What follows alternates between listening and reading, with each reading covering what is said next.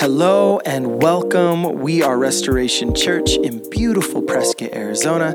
Thank you for joining us. My name is Nate Huss, and I am stoked you are tuning in to our teaching of the week. If you are new, so glad you found us. If you haven't already and would like to learn a little bit more about us, jump over to restorationaz.org. All right, let's grab our Bibles and dive into this week's teaching. All right, this morning we're going to be in 1 John chapter 1, verses 5 through 10.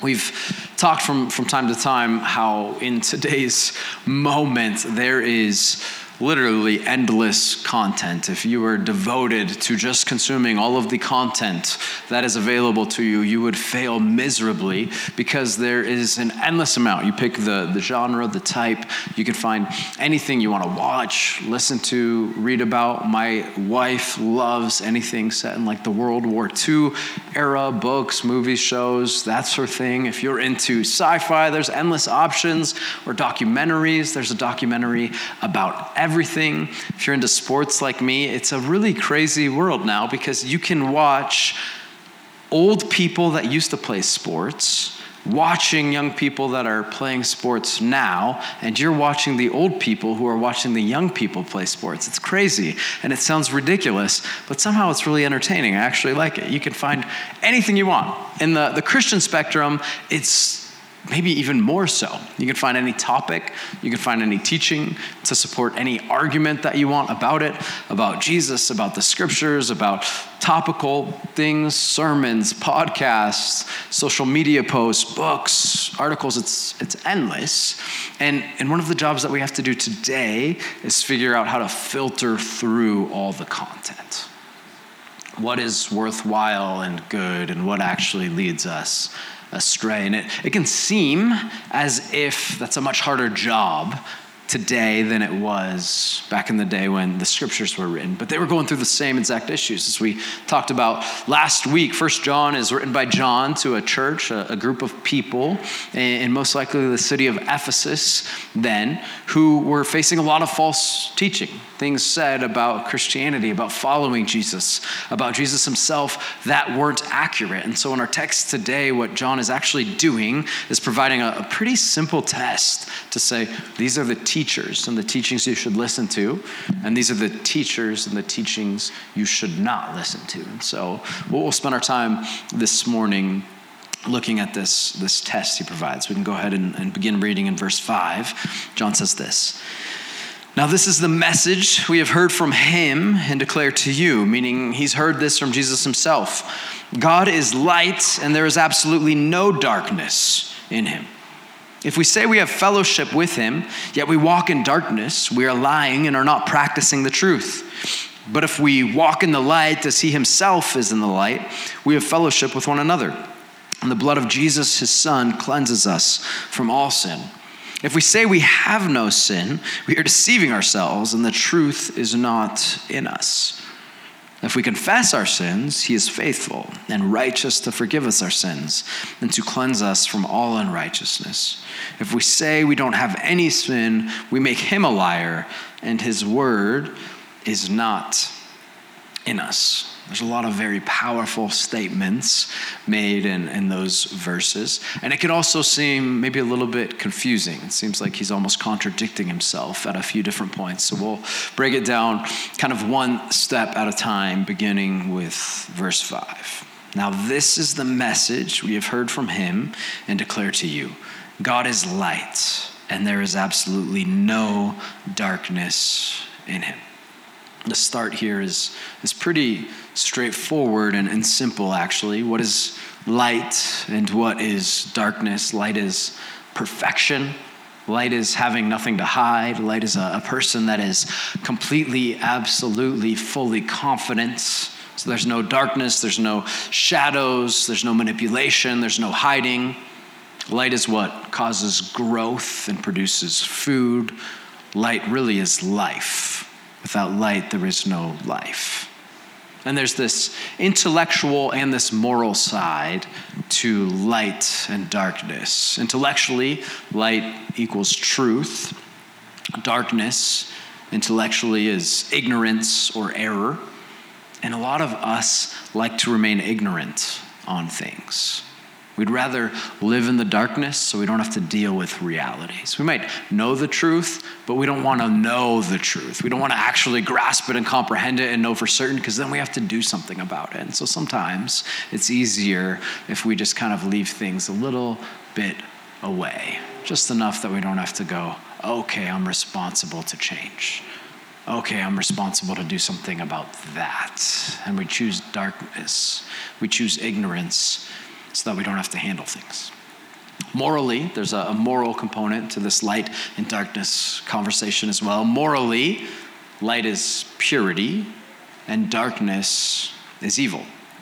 So when someone is teaching something and we read about it in an article, you hear it in a sermon, in a podcast, a conversation, whatever it is, it's important to ask the question, does this teaching frame who God is as perfect, as light? There is absolutely no darkness in him. Or does that teaching present, intentionally or unintentionally, some flaw in God's character? Some flaw in God's plan? Some flaw in how God answers the questions about the confusing, complicated, broken things in our world? Some flaw about how God is capable or not, whether he cares or whether he doesn't.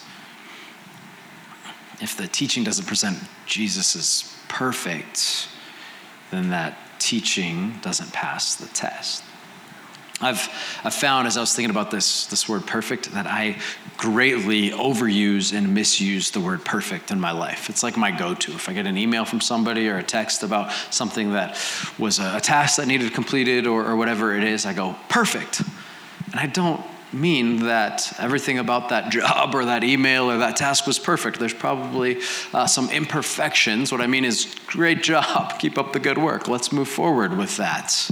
So maybe a better word to think about is flawless. That our God is actually without one single flaw. Do you think about that?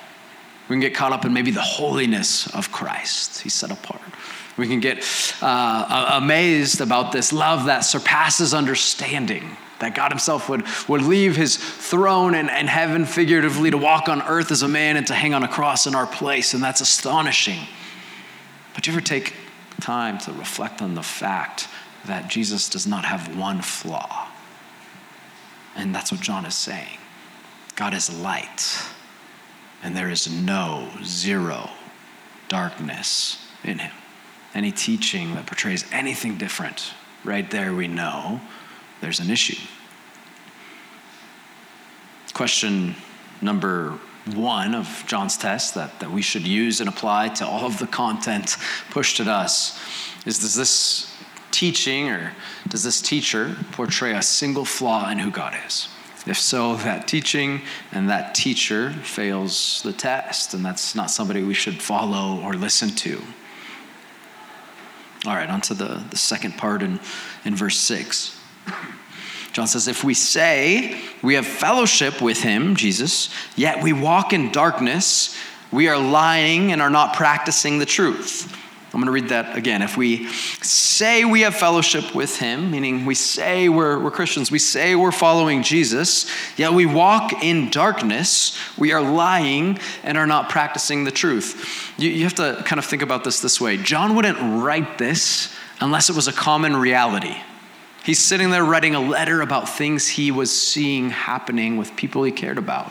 There were people who claimed Christ and the life of Christ and salvation and God's work in their lives, yet who were walking in darkness. And he's saying this isn't how it works. Back to the intellectual and moral part of darkness and light. To walk in darkness intellectually means to believe something that is not true. It means to accept something that is flawed, something that is an error, something that is wrong as truth, and to live with that in mind. John, as he writes this letter to this church at Ephesus, is being very specific with what we talked about last week. To accept any form of Jesus that does not include Jesus is fully God, man, and flawless. Fully God, fully human, and flawless is a flawed understanding. It does not pass the test.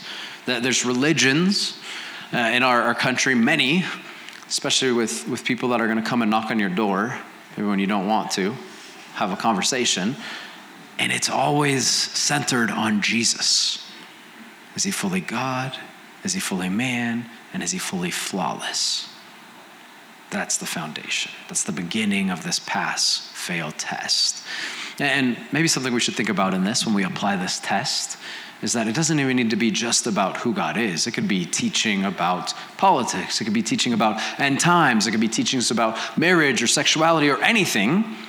But if that teacher doesn't have the foundation of who God is perfectly light with no darkness in him,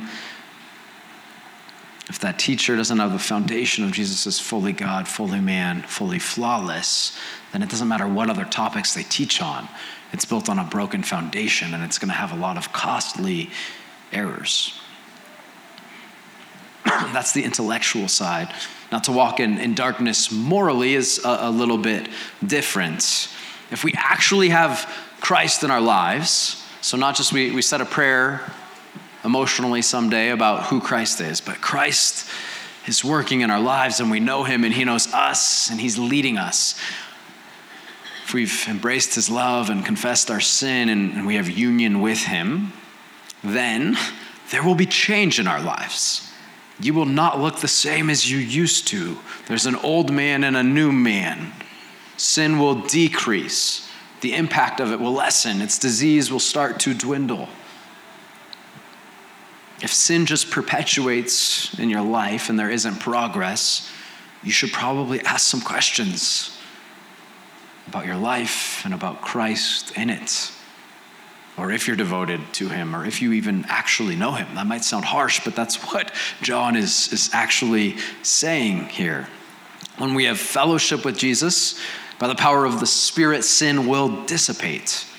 It's kind of this thing in our life where you're either moving forward or backwards. There's no middle ground. There's no neutral.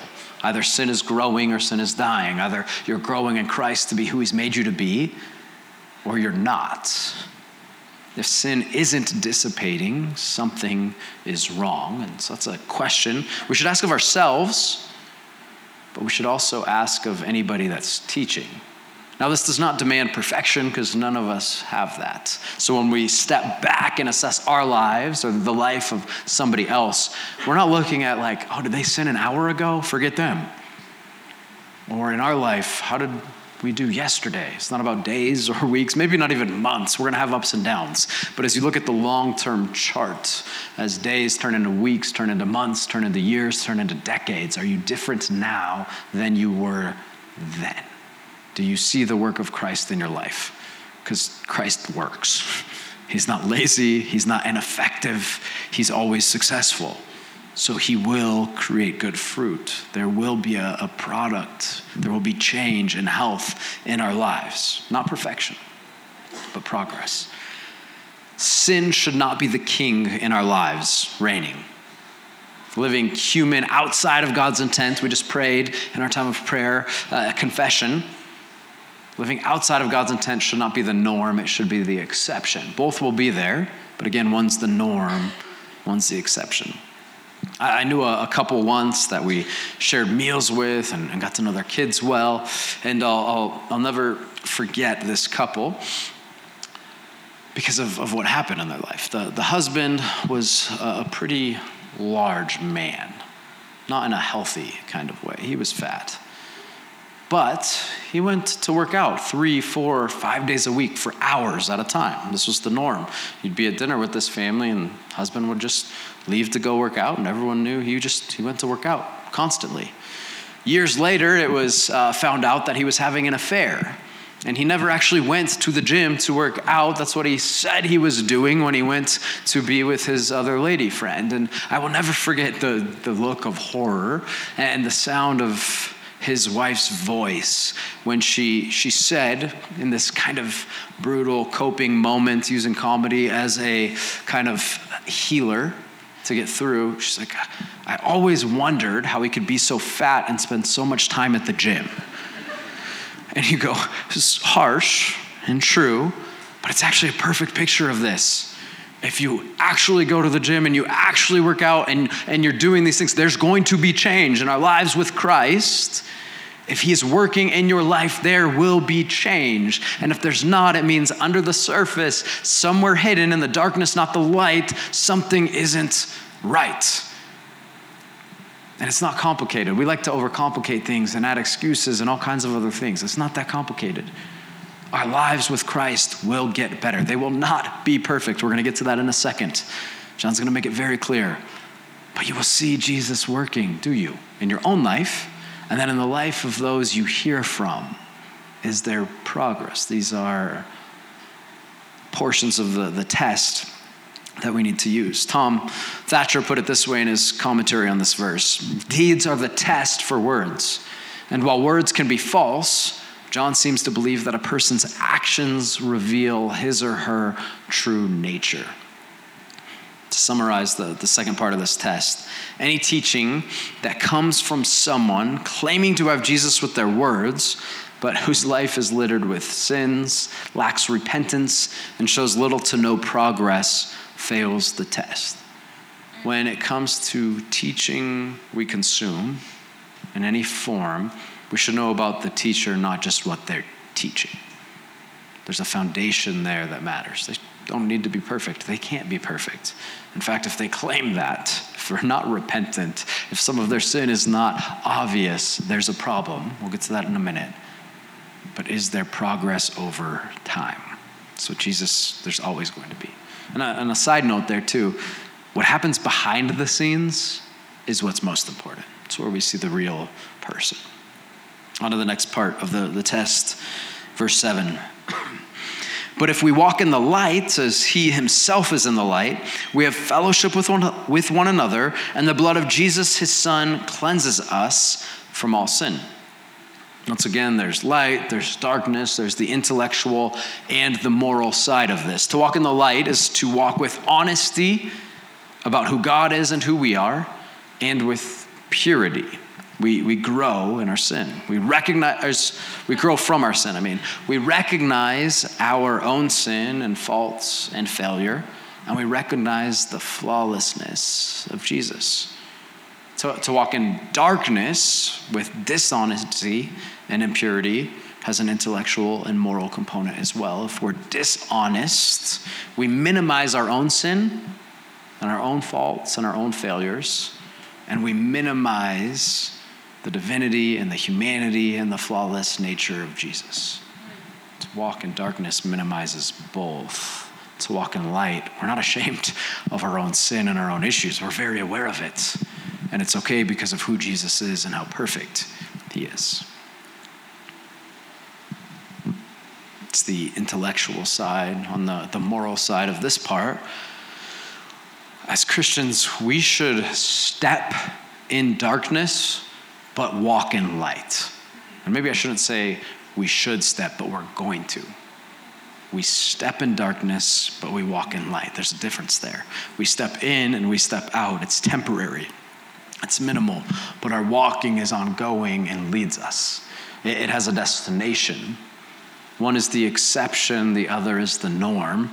And so we have to ask ourselves, do we step in darkness, but walk in the light?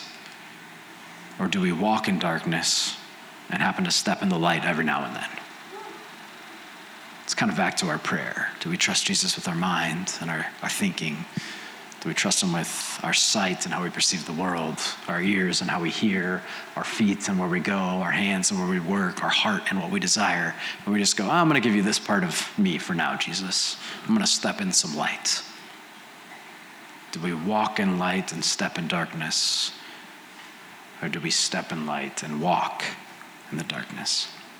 For followers of Jesus, we will step in the darkness. We will sin. We make mistakes. We're far from perfect. We frequently need to repent. I love that in the Gospels. The people that knew Christ best confessed and repented the most. with the least delay. The better you know Jesus, the easier it is to actually free yourself from sin. We're going to talk about this next week through confession and repentance. You have nothing to be ashamed of. It's never been about you. It's easy to own that because everyone has the same issues, and we just bring it to Christ, and then he starts working. The less we understand his love, the longer it takes us to confess and to repent. In his commentary on this passage, John Stott said that to walk is to habitually live. Do you habitually live and walk in darkness, or do you habitually live and walk in light? We're all going to do both. In which area do you spend more time? And who is king? Does sin reign in your life as king? Meaning, is it the primary influence, or is Jesus? The other night, we were going to have some pot roast for dinner, and we're about to sit and eat, and my wife and kids are waiting for me, and I'm like, oh, we need some horseradish to go with this, or it's not a complete meal. And so I went to the fridge to see if we had any, and we did not, which was a problem, and they're all waiting to eat, but my horseradish was more important than that at the moment. So I had to go to the local grocery store. I have two options very near my house. One is my sister's house, and the other is my mother's house.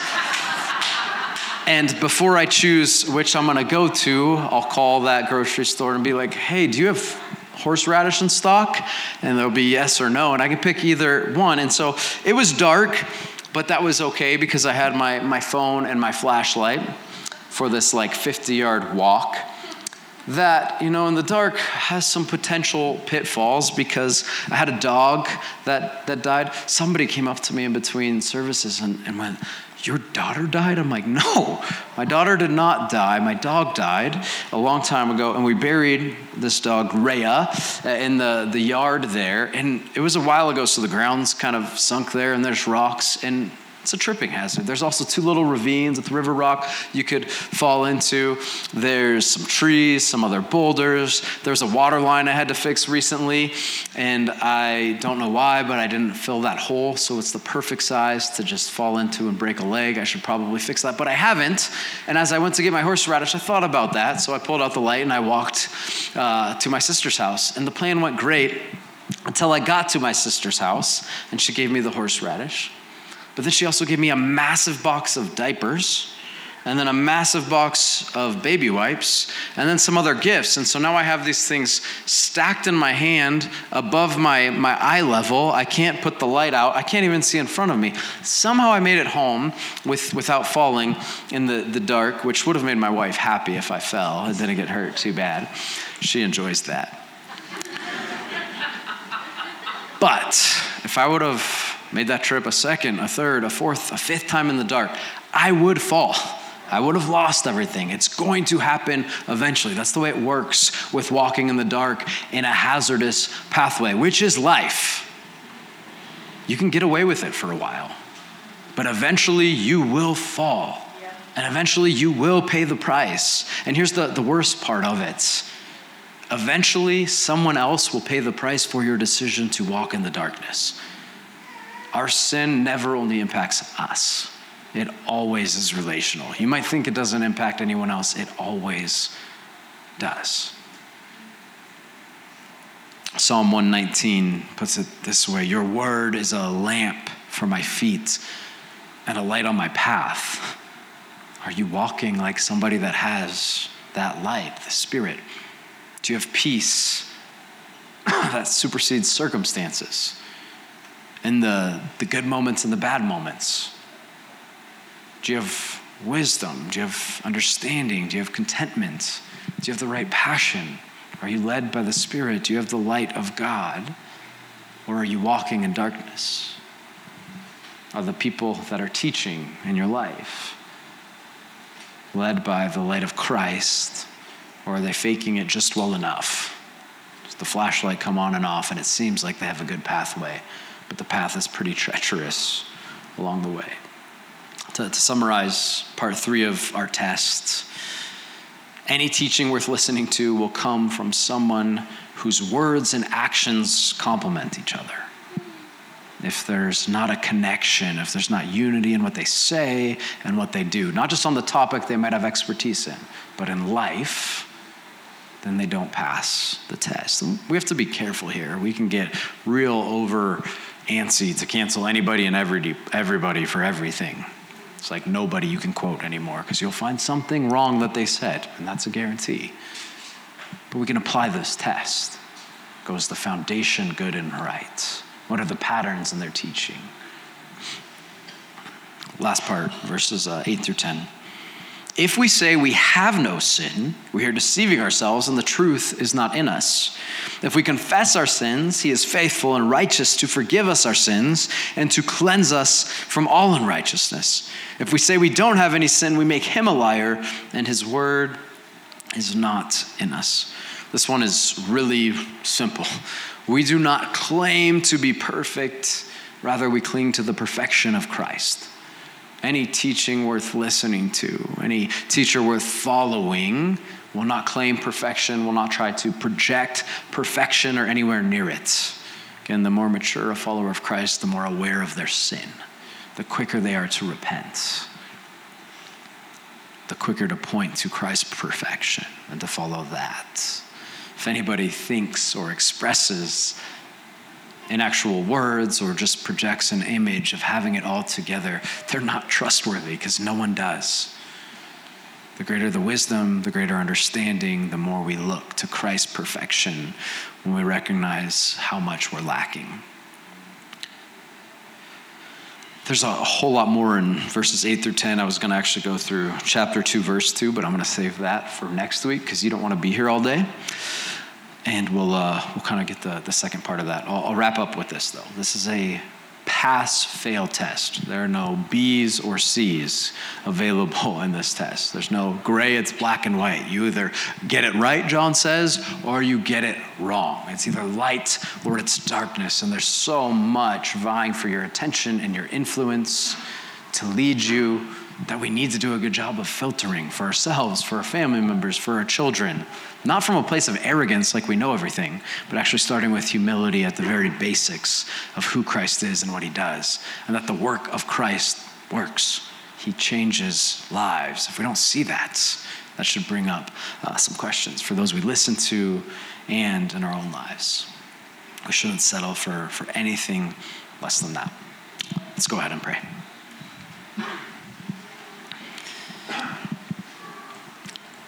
Jesus, we thank you for your goodness. Thank you for your leadership and your love. May you guide us to walk in the light. May you free us from the darkness. May you provide for us in every step along the way. Pray it in Jesus' name. Amen. Thanks so much for tuning in to our teaching of the week. We are so grateful to partner with you in sharing the love of Jesus in a world that really deeply longs for it. And whether you're new here, seeking more information, looking for a church community, or considering financial partnership, go ahead and visit restorationaz.org for more details. Okay, let's continue making a difference together. So, how do we do that? By remembering Jesus is the only one who is trustworthy always, no matter the moment. So press on as we continue to practice the way of Jesus.